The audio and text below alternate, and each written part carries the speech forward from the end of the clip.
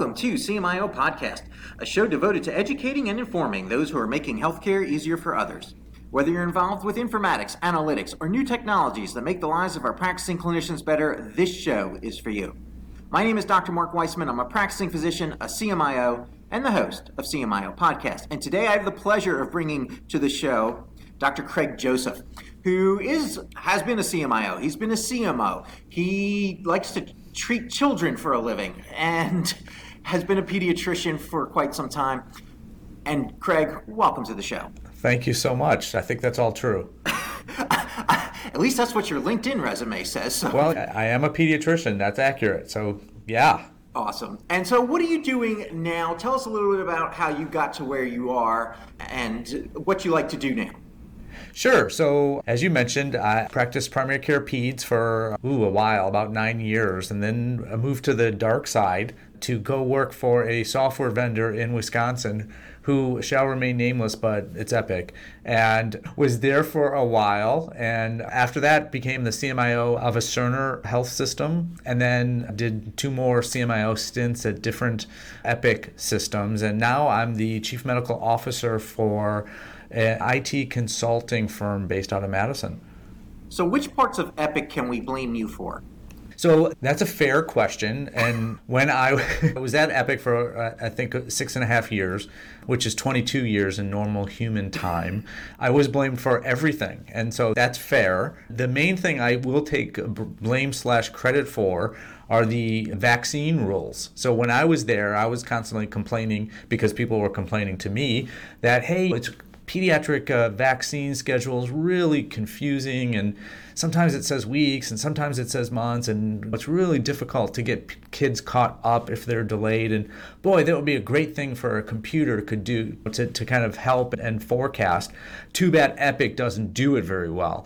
And we actually changed that, and with some customer help and a bunch of developer work, we created pretty good infrastructure, which Epic, as I understand it, maintains up till today. And so when the CDC guidelines change or ACIP guidelines change, they're reflected in the Epic forecasting tool. And so I will take credit for at least being responsible for that. But that's about it. Everything good that physicians like, I probably started. And anything that physicians don't like, I'll give you the names. If people reach out to me afterwards, I'll give you specific names of who you can blame. Fantastic. Those immunization rules are tough because patients don't always follow the rules that we want them to. They come in 6 months late, they skip, or they change doctors in the middle, and things get messed up. That's tough. So that must have been very hard work for you. Yeah. I take the big problem was if you take these words that humans write and then try to describe them in code. Sometimes different people, different experts have the exact opposite interpretation. And so that was really the hardest part, was getting people to kind of agree. And I'm still confident that there are people out there that don't agree to this day, that some of them are correctly interpreted, but it does make it much easier. So tell us a little bit about Nordic. How'd you get hooked up with them? Well, Nordic's a big healthcare IT, had been mostly Epic-focused consulting group. They have a lot of former Epic folks, so I've known a ton of people who had kind of been traipsing through, and I thought this was a good time. I've done some interim CMIO gigs, although my last interim gig lasted 3.5 years, so I'm not so good at that definition of interim, but I was attracted to being able to work with lots of different clients and also to kind of expand to beyond just doing Epic work. As I mentioned, when I left Epic, I became a customer of Cerner.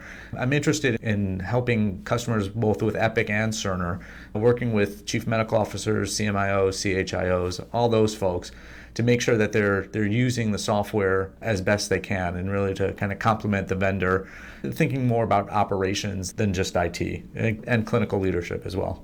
Fantastic. That sounds very interesting. Sounds like a good gig. Let's talk a little bit about some of your articles that you've written on LinkedIn, because I happen to follow these articles and they're hysterical most of the time. And if you don't follow Craig, you really have to, because he writes the funniest stuff. One of his articles was back in 2018, Craig. This was your article, Leading the Curated Life. I really like this one.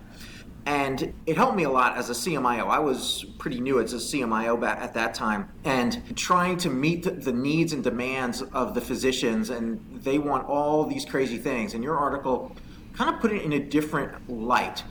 Why did you come up with this concept of the curated EMR? Well, it's funny you ask. Most of those articles or blog posts that I wrote I wrote on a Thursday night flying from California to Madison. And so you had to, in my head, I'm like, okay, now I have to get this blog post done because I want to write something. And so I was able to kind of push it all out really at one time to just try to kind of get my thoughts out there. I'll tell you what started it. What started it was two things, really. One was I read an article about a startup clothing company that offered 8 articles of clothing, and it cost $3,000 for those 8 articles of clothing. And Your choices were you get to decide the size and whether you like black or white. Those were your only choices. And so the value proposition for them was, hey, these are really nice pieces, articles of clothing, and we know what's in fashion and we know how it should fit, and you should just trust us. So I read that, and I thought that was interesting, and I kind of related it to, in the article, into my purchasing glasses. I can't see anything when I take off my glasses, and so it was always difficult when I had to go buy frames. And I ultimately encountered a manager at an optical store here in Madison who kind of worked with my wife, and they ignored me as I was in the store, and my wife and this manager just made a decision about what glasses looked good on my head. And I didn't really think much of it until I started getting lots of compliments on my glasses. And it was almost hysterical, all of these people complimenting me, and I had absolutely nothing to do with it. I was just a participant. And the idea, kind of both of those things put together, I thought if you know what you're talking about and you're an expert in the field, it's probably a pretty good thing to let that person do their work. And I did think it is similar to what CMIOs do. There's physicians kind of think they know what they want, and they have very specific ideas about what should be in an order set or what font to use and what size and all kinds of specifics about orders. Yet most of them don't have any either formal or training in informatics or experience, really. And so they think they know what they want, but they don't often know what they need. And I kind of said, hey, if you have someone at your organization who's an expert, you should maybe let them do their work and then try it out and then see if it works for you, because that's ultimately you're going to get a pretty good outcome when you let them go. And I've encountered that across the country at different places where people who thought they knew what they wanted ultimately found out they didn't. There was one time when I was working for Epic, I was involved in the implementation a little bit, and I was talking with the CMIO, kind of walking around after they had gone live, and the CMIO went up to one of the physicians and said, hey, how's that order set working out for you? And I think his intention was to show me how much work he had done and that the doctor was forever in his debt. And the physician said, hey, I don't know what you're talking about. He goes, no, the order set, remember, like you wanted it a specific way, and remember we went to lunch and like spent all that time with exactly what the orders were going to be and how they're going to be put. And I was like, oh yeah, I remember that. Yeah, no, I don't use that. And it had turned out that, hey, he thought he was going to use this electronic health record in this particular way. And maybe that was based on just an imagination, or maybe it was based on a previous EHR that he had used.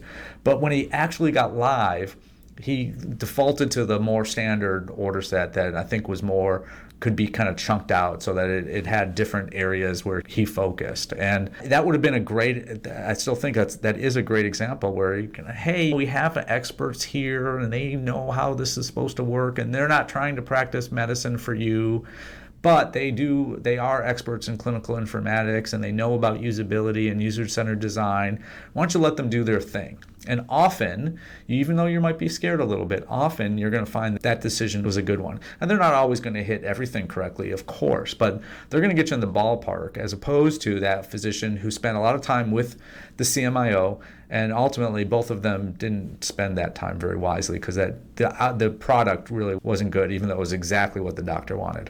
That requires the doctor to trust IT, and there's a little bit of a deficit, I think, in that trust department, because providers going through meaningful use or whatever their traumatic moment in their life was with EHRs, They all have them, and they want control. So they insist that they want the smart link that pulls in all radiology studies, not just the last one. We want them all, which sounded like a great idea on week 3 of your EHR go live.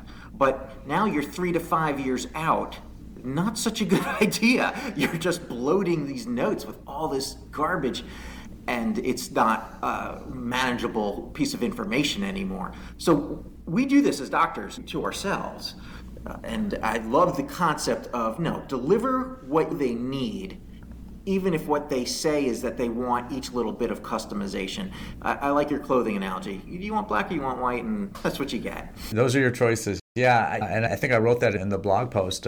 You have to bring it, though. If this is to work, you have to actually know what you're talking about. And I've seen physicians kind of look for any kind of weakness, any chink in the armor, and then attack. You really do have to have that kind of clinical expertise where I feel, I'm a pediatrician. I certainly couldn't do what surgeons do, but I do think I understand pre-op workflows and intra-op and how the PACU functions. I know enough to be able to say, like, hey, this actually would work for you, or this would be a lot more work that you don't need to do. And so without that, if you do kind of go in and don't understand the workflows, don't really understand what's important to that physician or that kind of a specialty, then you're not going to be successful ultimately, because you will be giving the doctors evidence that their suspicions are correct. You don't really understand what I care about. You don't really understand my priorities. And you're an IT person. And I like to always say that I wear 2 hats. I have a clinical hat and an IT hat. And then I joke sometimes that I'll put the hat on that's easiest for me in front of the audience. So I can blame, if it's an IT problem, like, well, I'm really a clinician. So that's an IT thing. And, so that's a success here. Yeah, I'm tips here. I'm just trying to help myself out. But you do have to do both. And if you can't do both well, if you don't understand the functionality and the technology, and you don't understand the workflows and the priorities for the doctor or nurse, then it's not going to be successful. The line from your article is, in the healthcare IT world, if you're not an expert in physician workflows, don't curate for physicians.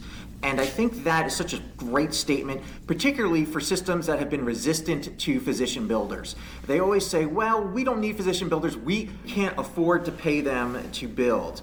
You can't afford to not have them do the workflow design and come up with these tools.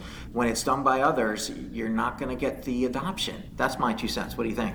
Well, I think, of course, you're right on, and I think there are data to support that. The Class Arch Collaborative, which probably many of your listeners are well aware of, has found that statistically speaking, organizations that have active physician builder, and it's called different things with different vendors, but essentially these are practicing physicians who know enough about underneath the hood about how their EHR works that they can meaningfully participate in and actually do a lot of the work, create the order sets, create the documentation templates, that if you have a good program, that you're statistically more likely to have physicians who feel that the EHR is a tool that helps them do their job, and it's not just a thing that gets in the way.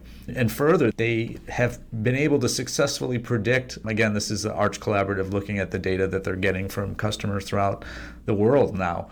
They've been able to predict the specialties from time to time of the physician builders, because they would say, hey, it looks like your cardiologist and gastroenterologist are significantly happier with the tools in the EHR than all the other specialties.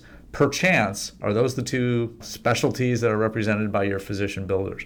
And more likely than not, the answer was yes. So I'm a big believer that the physician builder concept is so helpful. And even if they're not doing the building, which again, I think is a great use of their time. And we're, again, talking typically about order sets and documentation templates. We're not talking about interfaces and other things.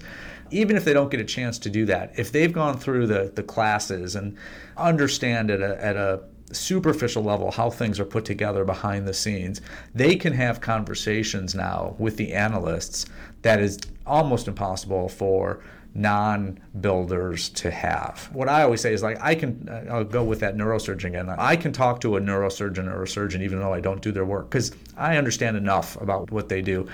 So even though I can't do the operation, I have that workflow understanding and understanding about their priorities and what's not important to them. And once you go through those physician builder classes, physicians have that. They can now talk with an analyst and use some of the lingo and understand, yeah, that's a real big project, and yeah, that's pretty straightforward and easy to do, and get an idea of what the tools are behind the scenes. So if I sound like a walking billboard for physician builders, it's because I am. Yeah, good. Absolutely. Not everyone's a believer, but I've seen good things happen. I want to jump to another one of your articles. This one is Guiding Principles for Health IT. It was written December of 2019. You come up with 6 guiding principles. One of them I'm just going to read off here. My first and foremost healthcare IT guiding principle deals specifically with physicians. Don't ask a physician to do something in the EHR unless the physician is the only person who can perform the task. So, physicians are busy, and they're not always in the room when these decisions are made. And so, someone may decide that, you know what, the best person to enter in immunizations in the EHR, that's the doc. We're not going to let the medical assistant do it. That's a doctor thing. How do healthcare systems get out of that trap? Well, it's easy to get into and a little bit more difficult to get out of. However, with all of the attention that has been given to physicians being unhappy at work and stress levels going out and burnout being a common conversation now in lounges in the hospital, I think it's important to kind of pay attention to those things. This is actually, that quote that you read is a nicer way of what I actually say in the real world. And in the real world, when I'm talking to folks that work with me, I say, don't ever ask me to assign a task to a physician if he or she didn't need to go to medical school to do that task. So that's the ultimate one. If I didn't need to go to med school to do it, then I shouldn't be doing it. And so that goes for everything from putting in the preferred pharmacy to entering the vaccines. If someone else can do it, we really should be trying to practice team-based care, and we should be having everyone on the team practice at the highest level of their license and their experience. And that's how it works in the rest of the world mostly. And so I think the way to get out of that is to kind of look at almost everything that the physician does and say, is there someone else that could do that, who has more time, who has more availability?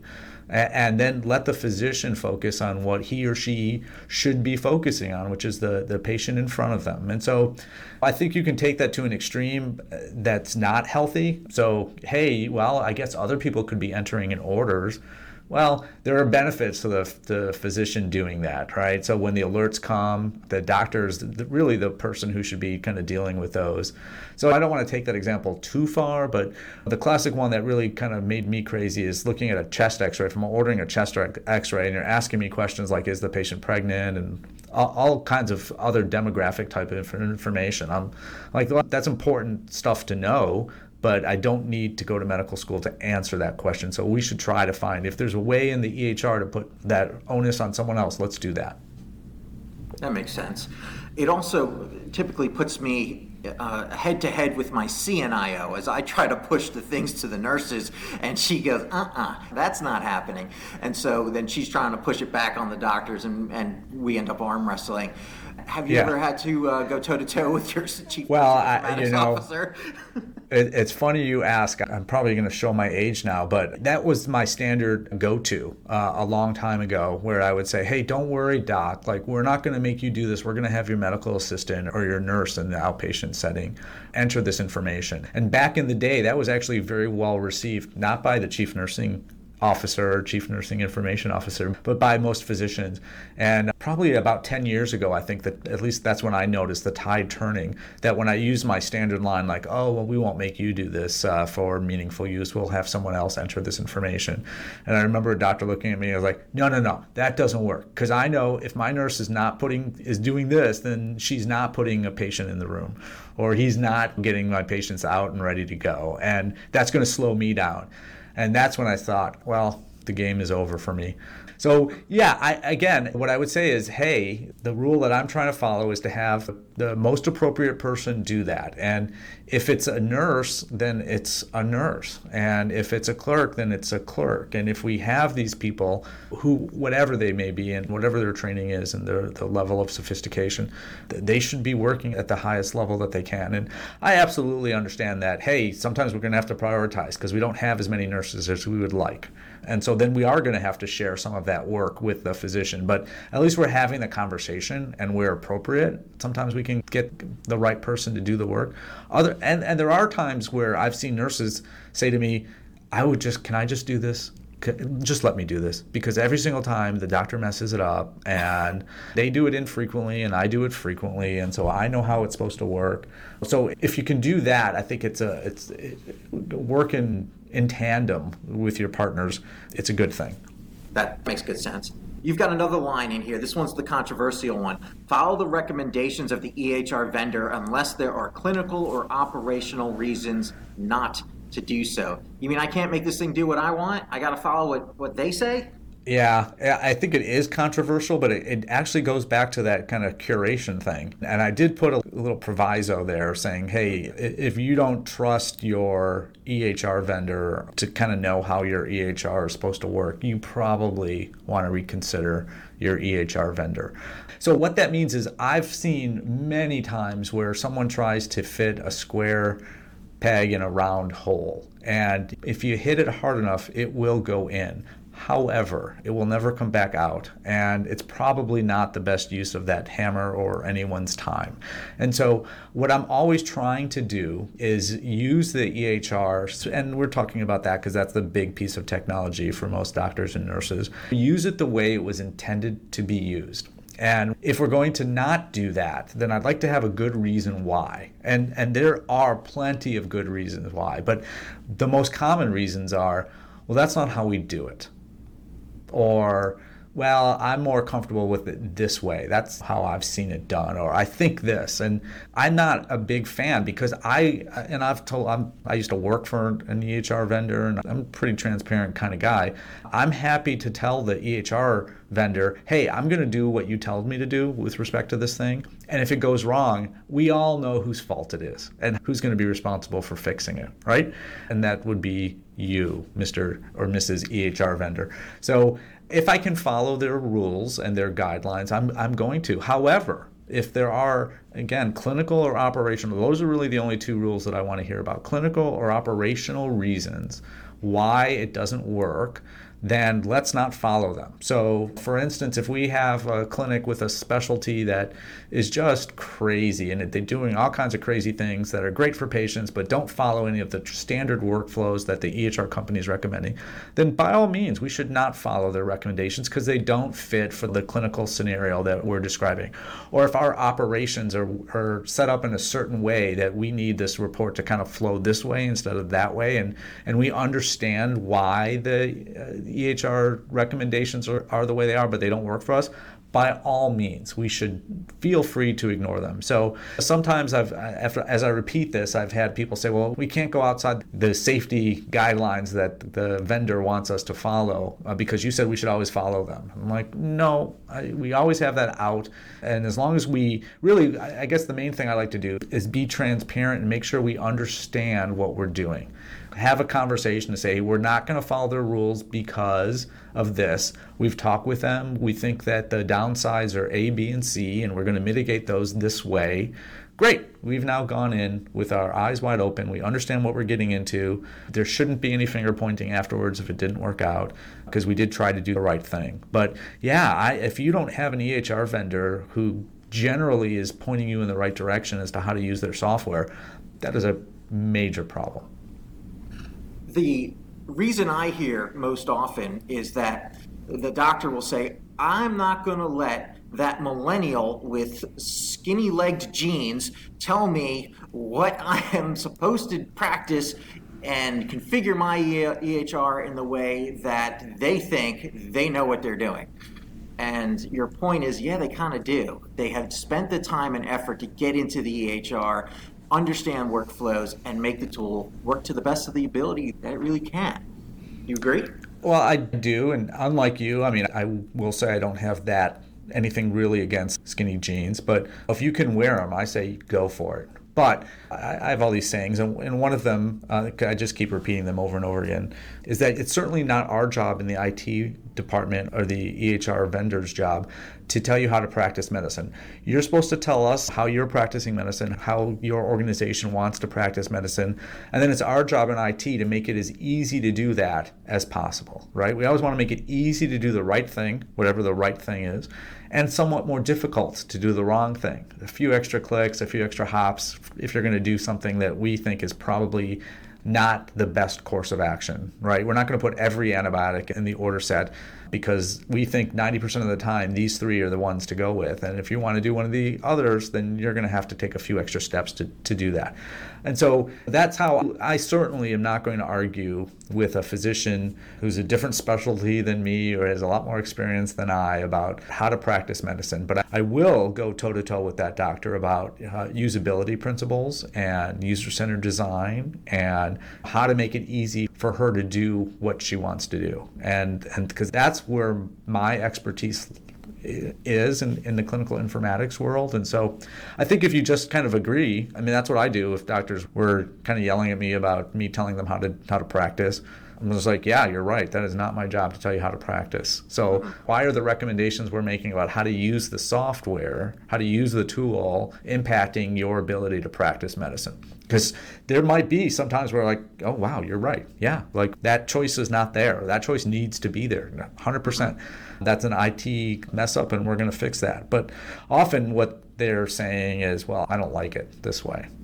And again, I think if we can get you to try it often, 2, 3, 4 months later, you're going to be fine. And once you've kind of unlearned the other way of doing it and learning the new way, it does make sense. And there are times where I love getting feedback after someone's been using a system or a module for 3 or 4 months because it's great feedback at that point. You're like, wow, yeah, we could just take away 2 steps by putting that piece of information there. We never would have thought about that. As opposed to if we were doing that pre-go live, half, 3/4 of the information is just of no use ultimately because it's like, well, I think I'm going to like it this way. Mm-hmm. Yeah, let's see if we can get it afterwards. And it's absolutely painful going live no matter what you do. But yeah, if you can follow the recommendations, usually you're going to be good because they've done this before. That sounds good. Just to comment on the skinny jeans again, I think I have really fat ankles, and when I try these things on, it's like putting a tourniquet around my legs. Yeah, I mean, let me say that I did get honors in psychiatry in medical school, and I am not a trained psychiatrist, but I do think that honors 6-week course at third year of medical school does allow me to talk to you about this. So maybe we take a little detour, and you can tell me something about your mother. Okay, going on to the third article now. There's just one more I want to touch on. Alrighty. It's your latest one. Yeah, I'm not talking about my mother. I mean, I've noticed you're avoiding this, and I'm just wondering if there's more there for us to... maybe this is a HIPAA violation, but I don't know. We'll pass. Let's go on to what you said. Are quality metrics becoming McGuffins of healthcare? You just wrote this article. Tell us, what is a McGuffin and why is quality just not seeming to be working out the way we want it to in medicine? Yeah, so I listen to Malcolm Gladwell, and I love his books, and he's got a podcast, which is great, and I highly recommend. And he did a whole show about McGuffins, and I had never heard of the term before. And I think it's been around for a long time, but Alfred Hitchcock was the one who really started talking about it. It's the concept that there are things that people are in the movies where, hey, there's a group of people that are really trying to get this thing, and we don't really know what that thing is, and we don't really care about that thing, but they do, the characters do, and we care about the characters. So we kind of ignore what that thing is, and we're interested in the action. And so it's the code to the supercomputer, or it's the secret code to let you understand the messages that is going back and forth. So no one's really interested in looking at that code or seeing what that key looks like, but we know that you're trying to get it. And so it's really the focus of attention. But it in and of itself is meaningless. And as I was listening to that story, I was thinking about some quality metrics, not any in particular, but all of them in general, and saying, hey, are we in danger of trying to achieve certain metrics, trying to achieve certain numbers or levels, and we're going after that just to get the number, but we've lost track of why that's important and tying that actually into a patient and to the care that patient gets. And so, it was just me kind of talking in that way. The other thing that I've seen some folks do with their EHRs is have, and this just makes me insane, is they have a quality section in their EHR. And I'm not worried about, hey, this is where I go to see my quality scores and the reports that tell me who's doing great and who needs some extra assistance. But, hey, this is where I go to document the quality information. And to me, if you've got something like that, then there's a problem, because you shouldn't be going into your EHR to document quality information. You should be going into your EHR to take care of your patients. And so it's our job as CMIOs, I hope, to say, hey, you just practice medicine, and as long as you give us the information that we need and you put it in the place that we want you to put it, we will extract that information and then kind of can calculate your quality scores that way. But if we make it a task and you have to go here to just put in some information that's really not relevant to the reason that the patient's in front of you, then I feel like we're cheating, and it's not a good thing. And that was just my attempt to kind of call attention to the fact that that's what we don't want to do. The EHR should be a tool, like a scalpel that you use to take care of your patient. And we need to try to be smart enough, and our EHR vendor partners need to be smart enough to be able to kind of extract that information, no matter where it is, and put it in a way that we can say, hey, you're doing a great job with this metric that we as an organization or you as a department think are important indicators of how we're taking care of our patients. So that's really interesting. The quality that we try to do every day is really living in the unstructured data. And so until we can get at that data, having to click the box is a problem for doctors. So when we can have that in the unstructured data and extract it from there, then I think we'll be able to get at good quality. Until that time, we're checking boxes, unfortunately, which is just kind of annoying. Craig, this has been great. I really appreciate it. It's been a good conversation. You may very well be funnier than David Butler. I'm not sure that he's going to allow me to say that on air, but what do you think? Is that a fair statement? I try to be. Mostly I just go with trying to be better looking than David Butler. And that I'll never achieve that. So really, my only hope is to try to be more humorous. And so I try. And if anyone doesn't know who we're talking about, you can go back, I don't know, a small number of podcasts, and you interviewed Dr. Butler. And then people can compare and contrast and draw their own conclusions. Fantastic. If people want to reach out to you and connect, what's the best way to do so? Well, I'm on Twitter at Craig Joseph, just my name, CraigJoseph, and also LinkedIn would be an easy way. Just type my name in, and if you're anywhere in the CMIO or IT world, you're probably already connected to me or one contact level away. Awesome. Thanks again for coming on the show. My pleasure. Thanks for having me. And that's our show for today. Thank you for listening to CMIO Podcast. You can reach out to me on LinkedIn, send me your ideas for shows, guests you'd like to hear from, or just to connect. And I look forward to bringing you our next episode.